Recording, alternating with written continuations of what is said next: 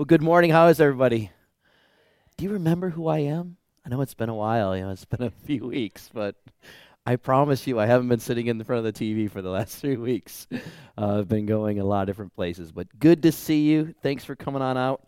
And we are right in the middle of a teaching series called Prayer Changes Things, and we're talking about prayer and trying to share some encouraging stories, but also hopefully we can bring some purpose and focus and value behind what we're praying.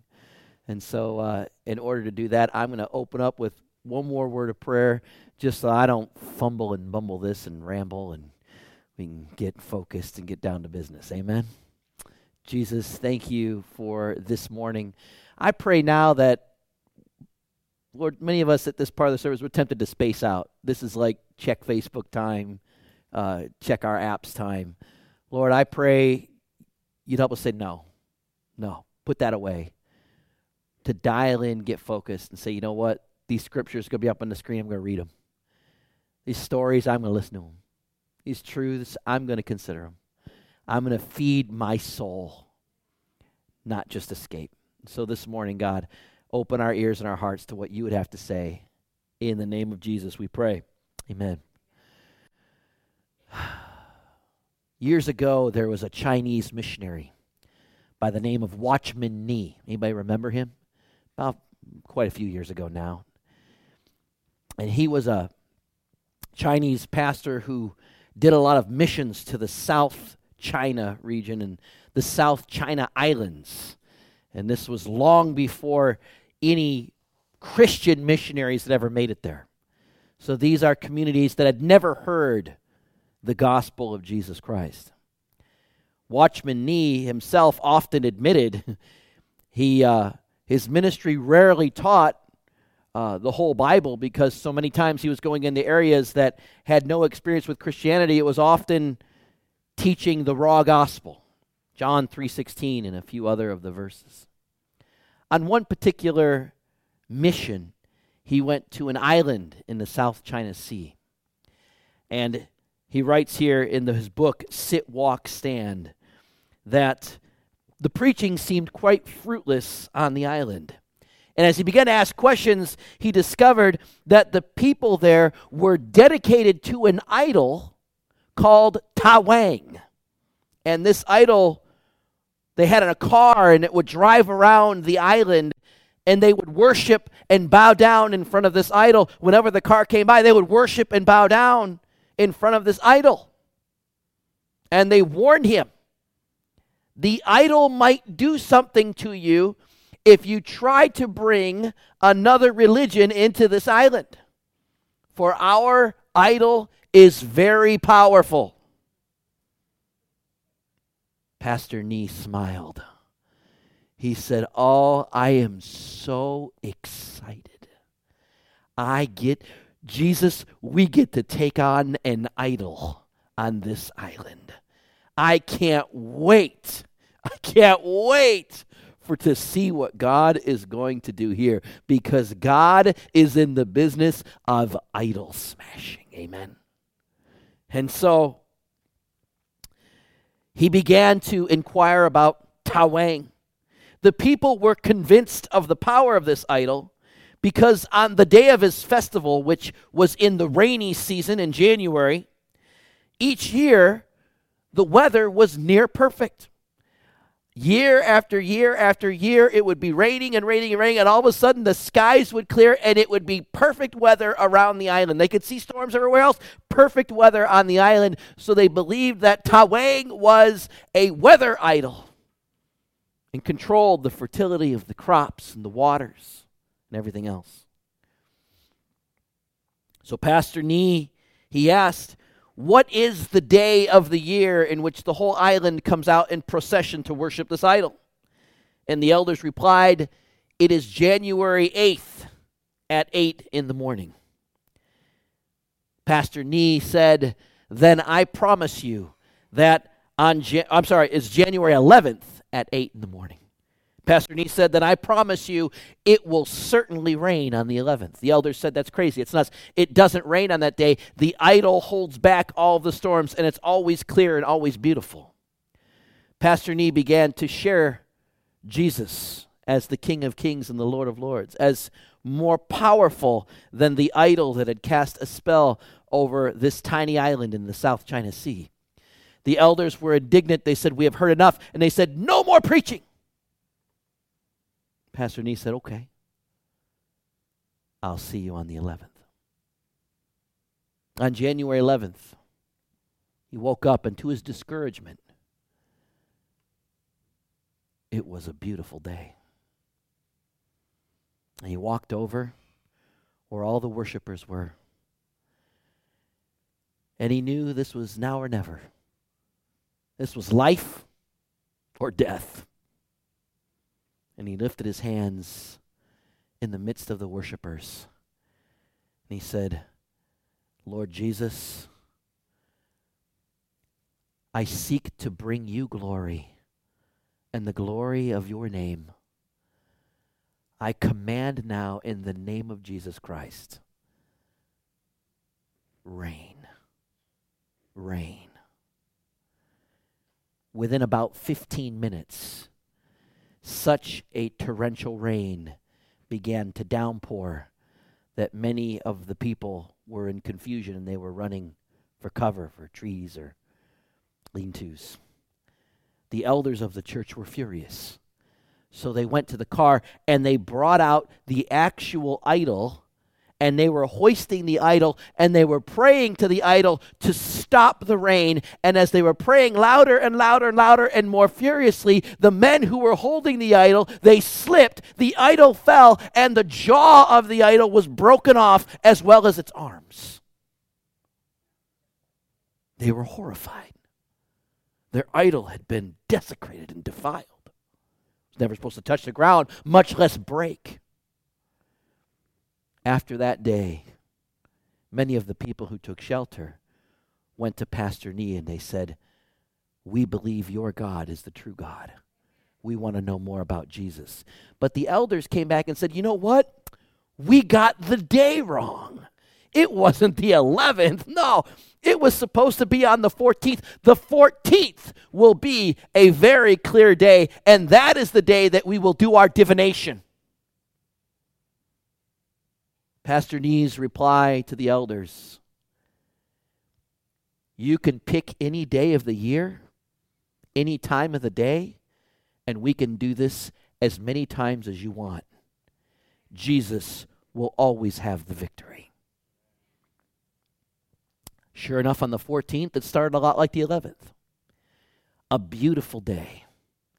And the elders were feeling quite confident in the power of Tawang, the idol in this South China Island, until they saw from a distance Pastor Nee walking toward the worshipers.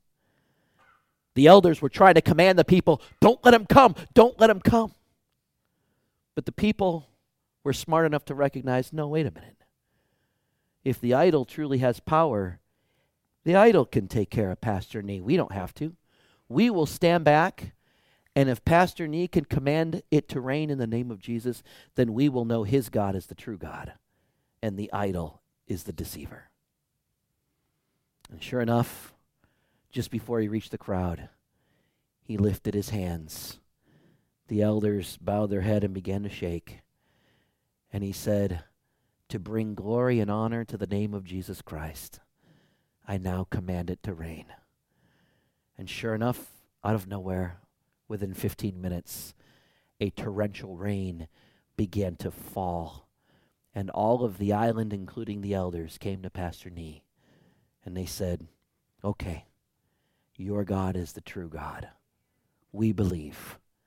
And he recorded this statement that they said. They said, "The idol that we have cannot match this kind of power and glory." Now that is what people really want to hear today. I mean, when you talk about Jesus, let's face it, there's a lot of great things you can talk about. Jesus loves you. That's great, right? Who doesn't want to be loved, Jesus forgives you. That's great. Who doesn't want to be forgiven, Jesus wants to bless you. Man, who doesn't want to be blessed, When you start talking to people about church and Jesus, there's a lot of positive, wonderful things that people can just feel good about. They can feel warm about. They can feel a lot of warm, fuzzy feelings about. But at the end of the day, those feelings alone won't see people through the hard times. At the end of the day, the question on most people's mind is, does Christianity work? Does it work? Is it a bunch of words? I mean, anybody can have nice, hope-filled, flattering words, even me. Does it work? Does it work like that?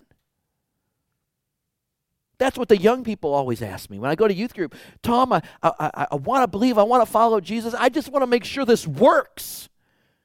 Because I've been handed a bunch of things by a bunch of people and a bunch of different philosophies. I just want to know, is Jesus going to be there for me when I need him? You know what my answer to that is? Jesus will be the best friend you ever have. We just have to understand one thing. We have believed a lie that we are the center of our universe. And until you overcome that lie, we'll never understand Jesus. Jesus will love you. Jesus will bless you. Jesus will forgive you. But Jesus will not stop being Jesus. He is the center of the universe. He sits at the right hand of the Father. He has all power. And it is him we live to glorify. It is his kingdom we seek to build, not our own. That's not to say God won't sow into our kingdom, but God sows into our kingdom so that we can even more sow into his. When people say, man, I wish God would give me more money, I'd say, why? Oh, because I'd like to get this and this and this and this. I'd say, well, okay, I understand the stuff. But if God gives you more money, how do other people get blessed through that? Until you can answer that question, I don't even know if you should pray for more money. You know what I'm saying? Because we often have these headphones on that are constantly blaring, you are the center of your universe. Your happiness is the chief end of your life. Your success is all you should think about. It's like a droning voice that every day we wake up and it just beats in our brains. What I love about Pastor Nee was his prayer. So that the name of Jesus Christ would be glorified, I command it to reign. I'll be honest with you, if it were me, in my heart, I'd probably think this, so that they would all think Tom Nackey is a powerful dude. God, I want you to reign right now. I mean, come on. It'd be so easy to twist that motive. God, I'm on this island. They worship an idol. I want them to all think I am the greatest thing since cottage cheese. Make it rain and watch how they worship me. You know what I mean? We have that. And I love what Pastor Nee said. God, so that the name of Jesus will be glorified, I command it to reign. See, when you're living for God's glory, it's amazing how you're willing to command things. God, so that you would be glorified, I command this thing to happen. It may or may not, but there's still a confidence behind our prayers when we begin to have our prayers be more about God's glory and building his kingdom than just kind of treating God like Santa Claus. You ever have that where God can kind of sometimes be like Santa Claus? He's the guy, the big guy with magical powers, and we send him a list, and hopefully we get stuff on that list. And for so many of us, that's our view of God. This kind of this big, magical being in the sky we kind of ask and try to get stuff from. And you know what that is? You are the center of your universe. Your happiness is the chief end of your... That's all that is. God's not Santa Claus. God is God. And when we pray and seek God's glory, everybody wins. People sometimes ask me, Tom, is there a right way to pray and a wrong way to pray? Well, in some senses, no. There's no wrong way to pray. You can just kind of spill it all out there and God will sift through and make sense of what's happening. But I will submit to you, there also is a right way to pray. When God's glory is the chief end of your prayers, that is always the right way to pray. The best answer God can give to all of our prayers is the answer that brings him the most glory. Because when God gets the glory, everybody wins. Everybody wins. And now some have asked me, well, what is God's glory? Well, I have a little slide here because it's sometimes a hard thing to explain, but it's the majesty, honor, and power that makes up God's nature, his invisible identity, his holiness, his grace, his kindness, his mercy, his love. They're all a part of God's glory. But if you had to dumb it down to one phrase, it's his powerful presence. God, I want to experience your powerful presence here and now in my world. And God, that's I'm praying, but I'm praying and I want to experience that powerful presence in my life. Now, for some of you, you're like, man, that powerful presence, you don't know me. You don't know my past. You don't know where I've been. If you have not understood it by now through the first hour here being at the church, God forgives, heals, and is over our past. You know what God does with our sin? He sends it as far away as the east is from the west, right? We are far more hung up over our past than God is. You know, you may have lied last year. You may have cheated 5 years ago. That's last year and that's 5 years ago. That's not right now. And so God is calling us to enjoy his presence, to know that though we can't see him, though we can't touch him, though we can't hug him, he is closer to you than anybody else in this room right now. He's in your heart. He's in your thoughts. He's all around you. He's on Pluto. He's God. We dwell within his presence. We dwell within his spirit. The Bible says, where can I go where God is not? If I go to the depths of hell, you're there. If I go to the highest heavens, you're there. I go to these, you're still there. We dwell within God. He is never far. All the electrons that are spinning around right now, you know what keeps them in place? The power of God. All the molecules, the power of God. I know some of you think it's gravity. But what about things that are in outer space that have no gravity? They still hold together. Why? The power of God. We dwell within his presence. So whenever our prayers, the best answer God could give to any of our prayers is the answer that brings him the most glory. Why? Because then everybody wins. Everybody wins. I want to go ahead and skip down to some of the scriptures here.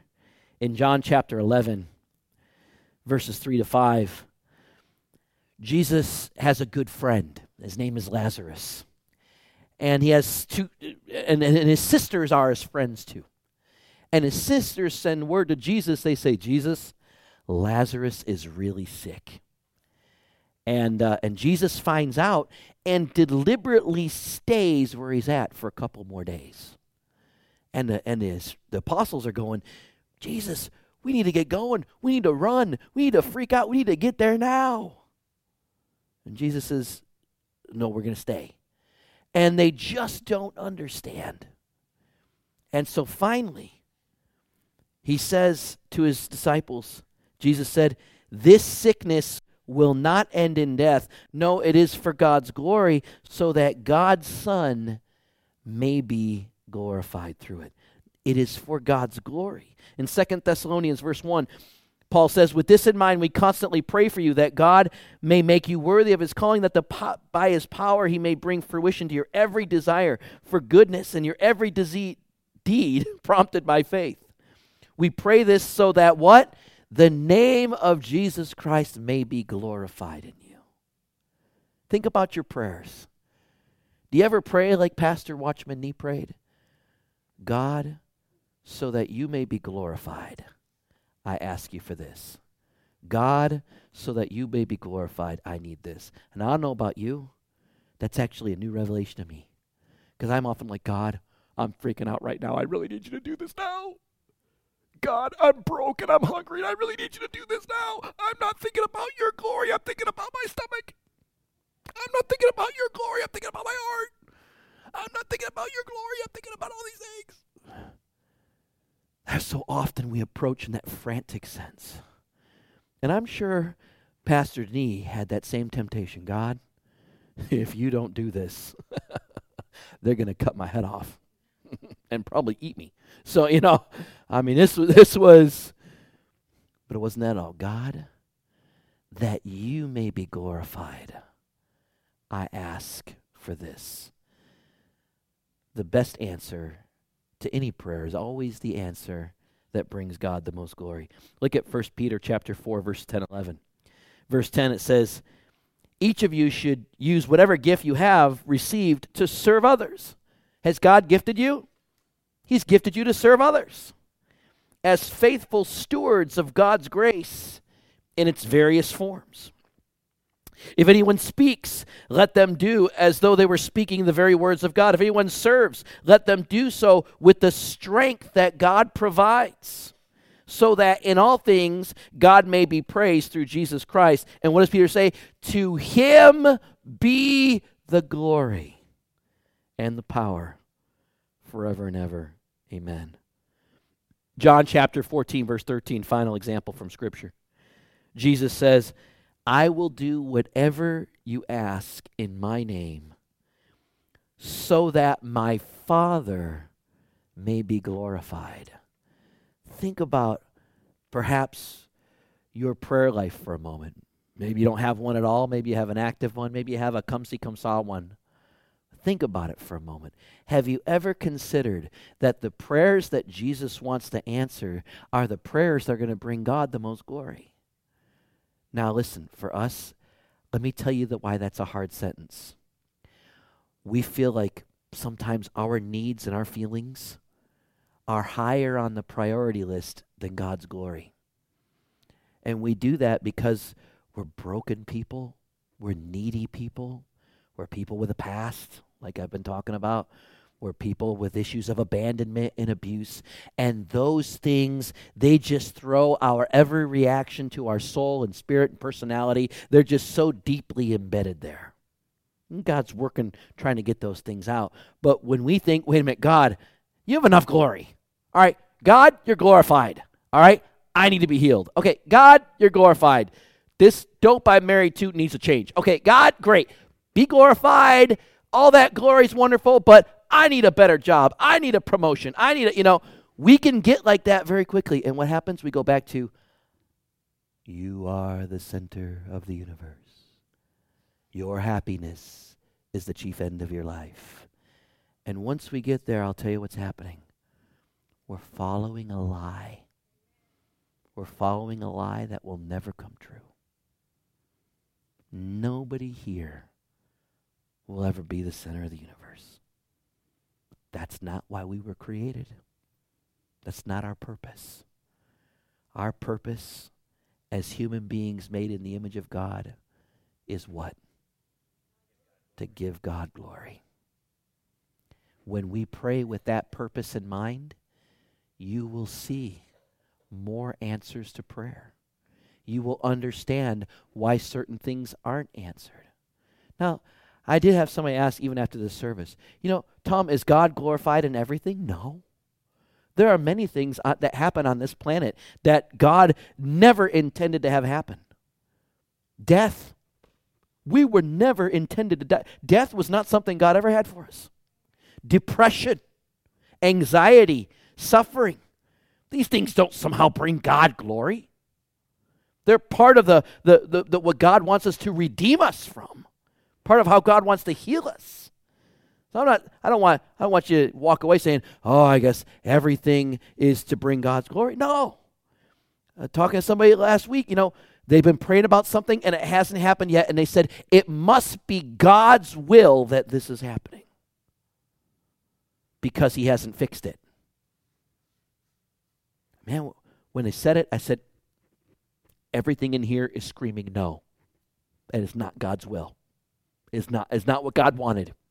God's not sitting up there going, it is my will you suffer and you are punished. It is my will that this person was taken from you. It is my will that is not the God of the Bible. I've read it cover to cover. I have really investigated this guy.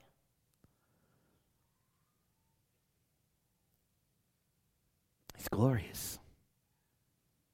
And from the tragedies, for reasons higher than me, as to why some of these tragedies happen, I know this. The will of God is to redeem us and heal us through the challenges, not always remove every one. In short, prayer is about Him, not us. When we trust that He knows what we need better than what we know what we need, we will never cease to pray that God be glorified in all we ask, say, think, or do. Amen?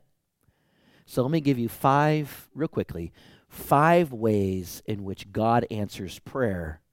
And hopefully, if you came here, you have a sheet in your bulletin. If you flip it over, you'll find you can write these answers. And I'd like you to write these answers, take it home, and think about it a little bit. See the wisdom in some of this stuff. And know that every time we pray, there is an answer. Even if that answer is no or wait, there is an answer. The first answer, sometimes God says, yes, the time is now. Oh, how many of us wish that were the answer almost every time we ask Him something, right? Yes, you got it. But I could probably count the times on 2 hands where I prayed for something and boom, in the next second it happened. One time, the first time this ever happened, I had just become a Christian. I became a Christian later in life, so I wasn't a Christian before I became one. And I was living in a foreign country in the Middle East, in Egypt. And I was in high school, and I had a car, and I was out joyriding in the desert with my car. And this was like Tokyo Drift.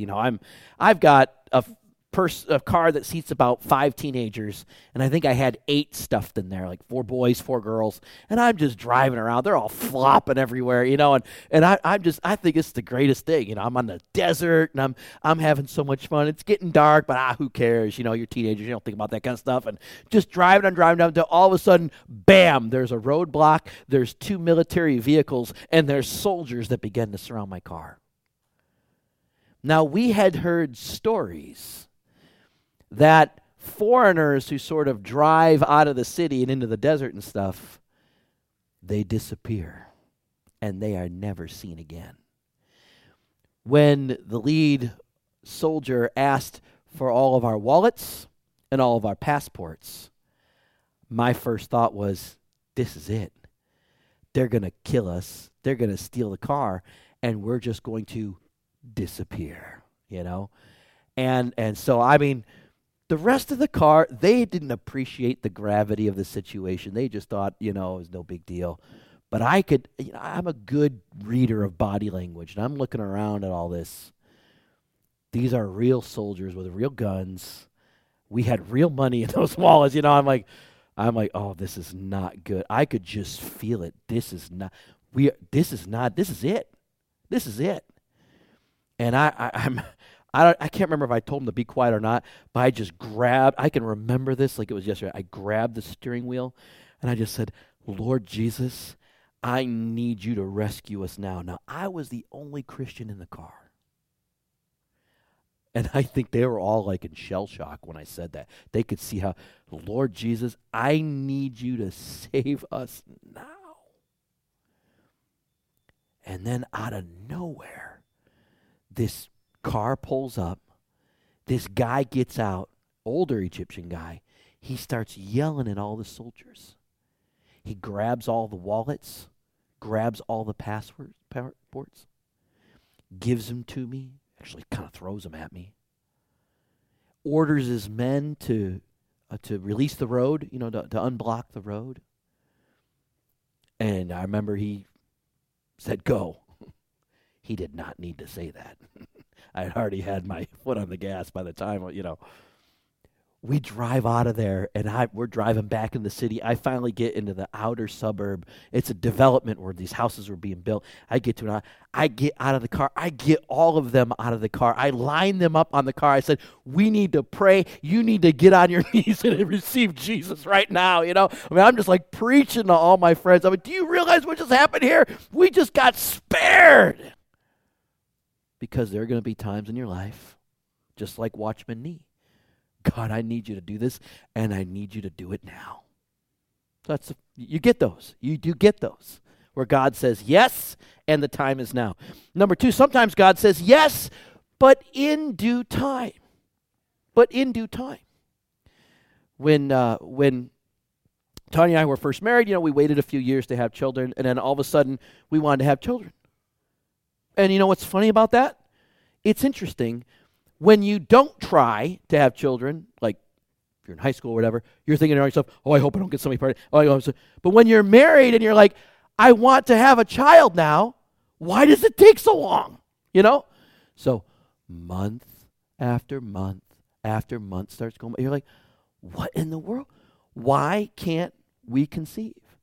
And it didn't take us forever, but it took us long enough where I look back now and I say, you know what?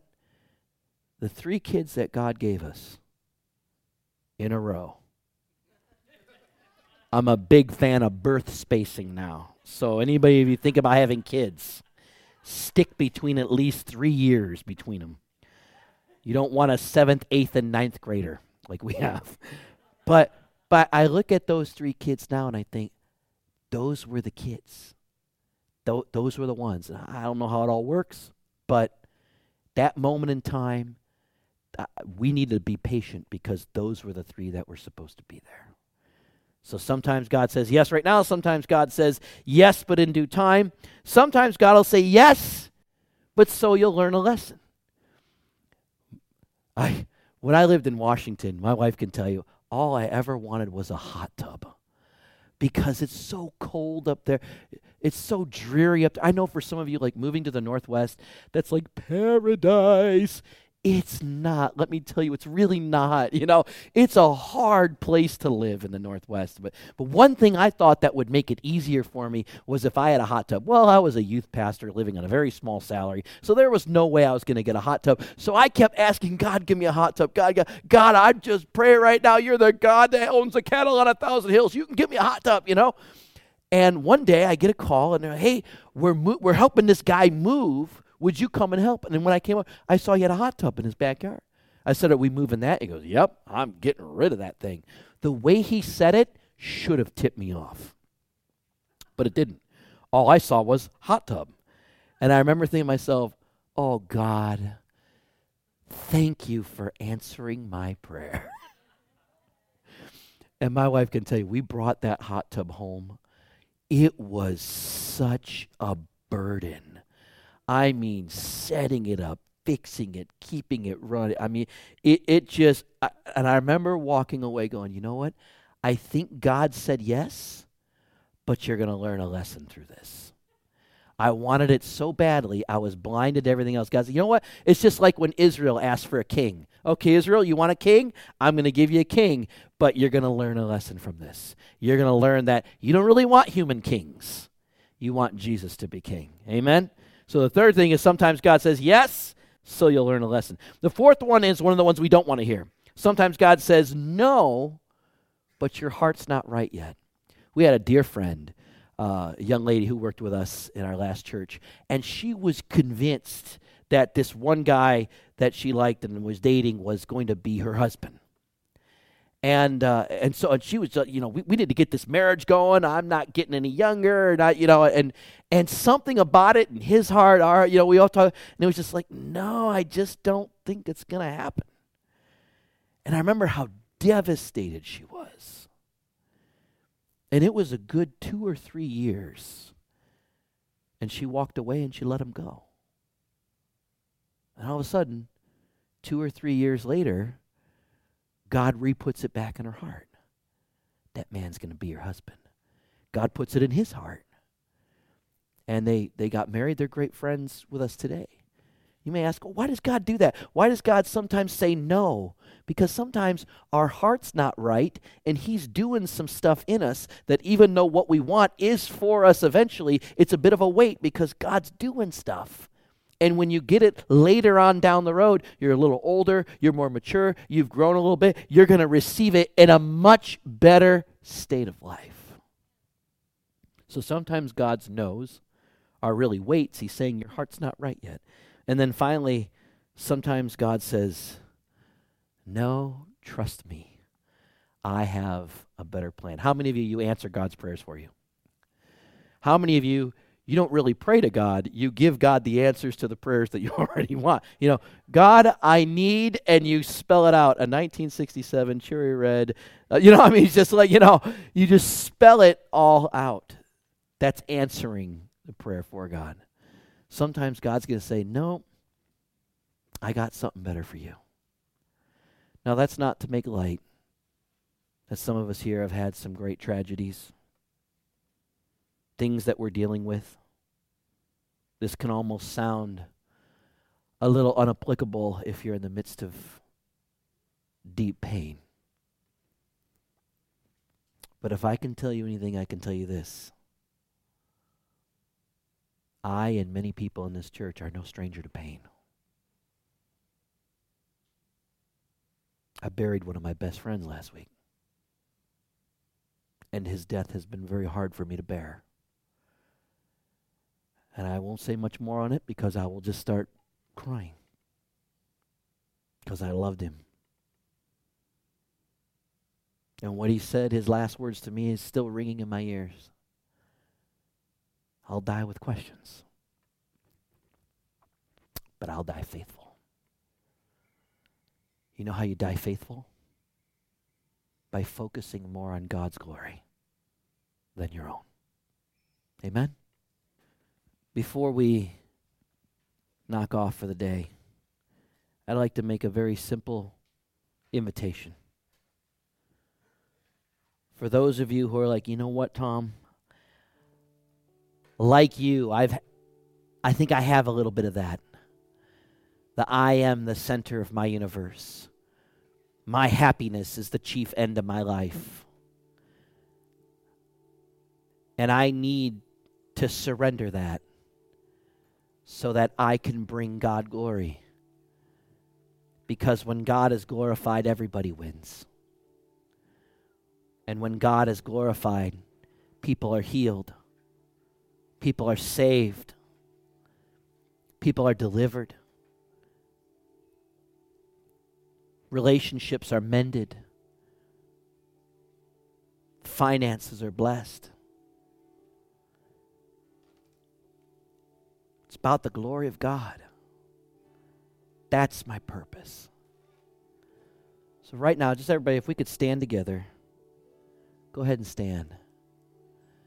If you're like, you know what, Tom, I make that decision right now to get my eyes off of myself and start living more for the glory of God. Just raise your hand with me right now if that's you. To get my eyes off myself and start living more for the glory of God.